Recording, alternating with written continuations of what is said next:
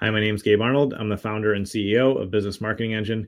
And today we're going to talk about is how you can attract your ideal clients by using your existing marketing assets. The reason for this is so many of us have a lot of different things we've worked on over the years, but sometimes it's easy to forget and not actually leverage the things we already have in hand. So stay tuned and I'll break this down for you.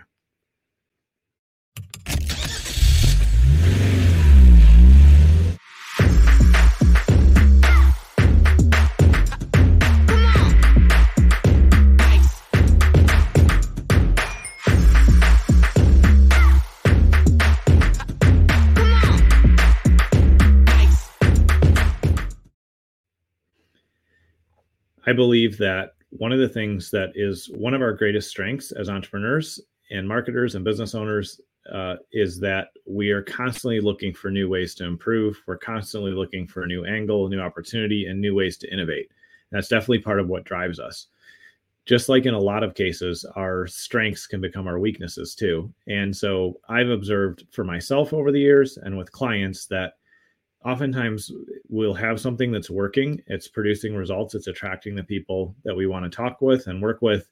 And then for no logical reason, because at least I couldn't figure out the logic of why I did it, we'll change it up or add something in new, or we continue to create new marketing assets, whether it's a new webinar that you want to market, or it's a new ebook guide, or a short training video, or a tool or resource. If there's something that you've built in order to share that with your audience and attract them and make them a prospect in your sales process, it's important that we take time to look back and reflect and say, what's worked so far? What can we take that we've already built and scale it and get more results from it? It reminds me of many conversations, but a recent conversation I had with a client, and they came to us and said, we can't handle our marketing ourselves internally anymore. We do have all these great assets and all these things we built over the years, but there's not really a strategy and a plan that we're currently using. And so things feel very all over the place, and we're not always executing on things that were working well.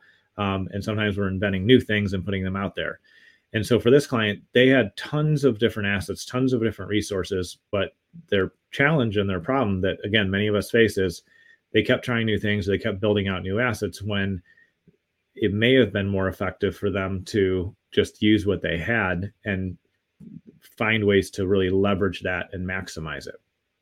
And I forget where I heard this, probably from one of my friends, but this person said to me, it's good to have a boring business. And what they meant by that is when you have things working and they're producing, it actually can create boredom for us as the entrepreneur, as the leader, the business owner.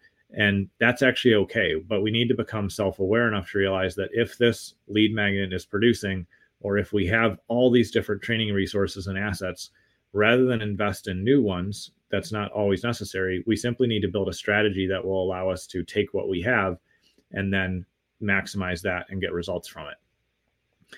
As I mentioned, some of the clients we've walked this through, we worked on a project where the client had lots of great marketing assets, lots of good lead magnets, but they weren't in a position where they were driving consistent leads. And we said, okay, rather than reinventing everything you have, let's take what you have, polish it up, and then launch a lead generation campaign.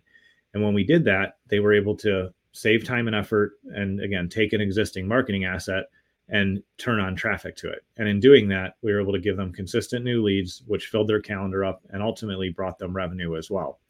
And so as you think about your marketing today, what I want to encourage you to review and think about is look back at when you started or the last few years and reflect and think, man, what were the things that we were doing that were bringing in leads or helping us consistently grow the business?